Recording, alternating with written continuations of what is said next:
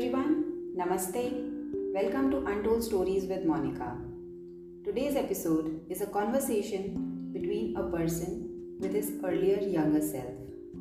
Episode number 8, Buddha meets Gautam Siddharth.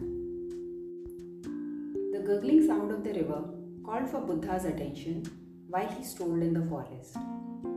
He looked into the crystal clear water of the river. To his surprise, the water bore a reflection of Gautam Siddharth and not Buddha. Adorned in fineries, bearing a delightful smile, the innocent eyes with a fidgeting body language. He ran his hand to clear the illusion, but the reflection stayed. Buddha was seeing his earlier self before his moment of awakening, entitled as Buddha. He smiled at the reflection as Siddharth struck a conversation. We are one person, but two personalities now. Don't you find it strange, Buddha? Thinking deep, Buddha nodded with a yes. He noticed the vibrancies of his youth, curiosity, and the twinkle of ignorance in his eyes. Looking at Siddharth attentively, Buddha inquired, "Do you recall how did this transience of Siddharth to Buddha occur and how you felt during the time?" Siddharth reflected. My accidental encounter with the four sides, an old man, a sick woman, a corpse, and a monk, brought a harsh reality check on life. I was brought up in a palace where the natural course of human existence wasn't at my disposal. I was only exposed to the pleasures, youth, good health, and beauty. It became my definition of human life. Old age, death, disease were never seen or experienced by me. Those sights put me face to face with the other unknown realities, and it generated fear in me. For anything that is new and unfamiliar feels like a threat to the existing one. My ignorance on life was revealed. Those sights consumed me. They played before my eyes day and night. I tried to overcome them by hiding beneath my luxurious life. But I was stirred deeply by those encounters. And that night, when my curiosity was at peak, I found the courage to take the leap, to set out on the unknown path, to see, learn, and experience the new truths.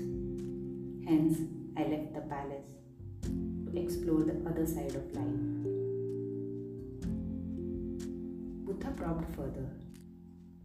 It must have been difficult from a protective, pleasurable life at palace to a life without any of it.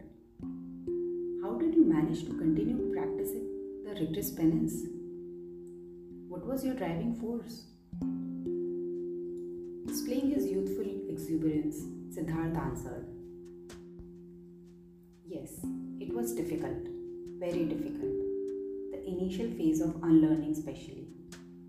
From a habitual life of luxury to a life of self-dependence was challenging. But I was always the spirited one.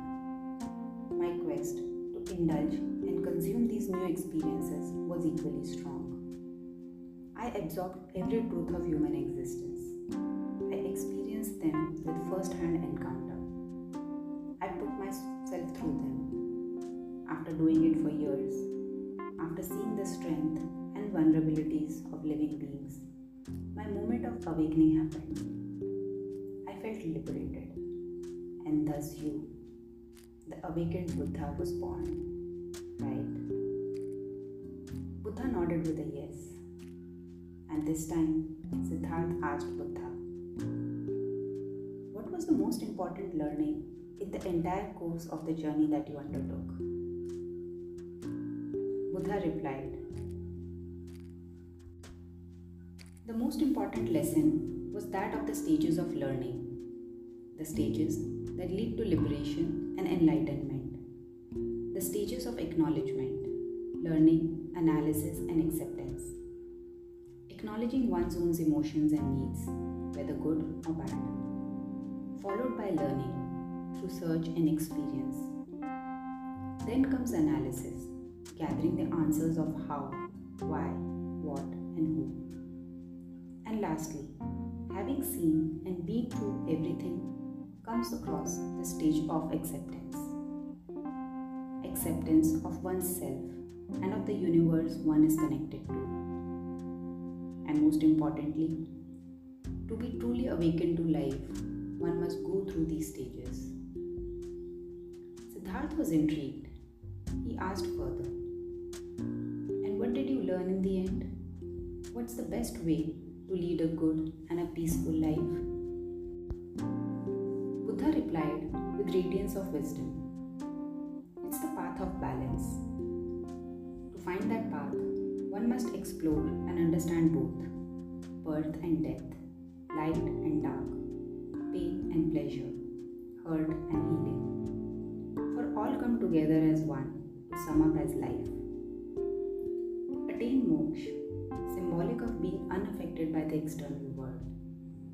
To reach an absolute calm within, one must accept the faces and phases of good or bad with a similar spirit.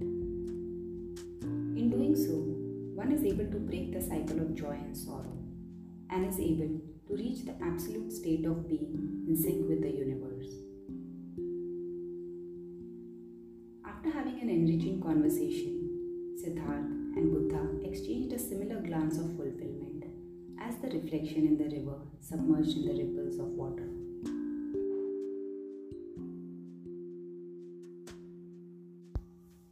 Hope you all enjoyed the story. These stories are also available for read on the Instagram and Facebook page of Untold Stories with Monica. Looking forward to your comments and feedbacks. Until then, stay beautiful, keep smiling.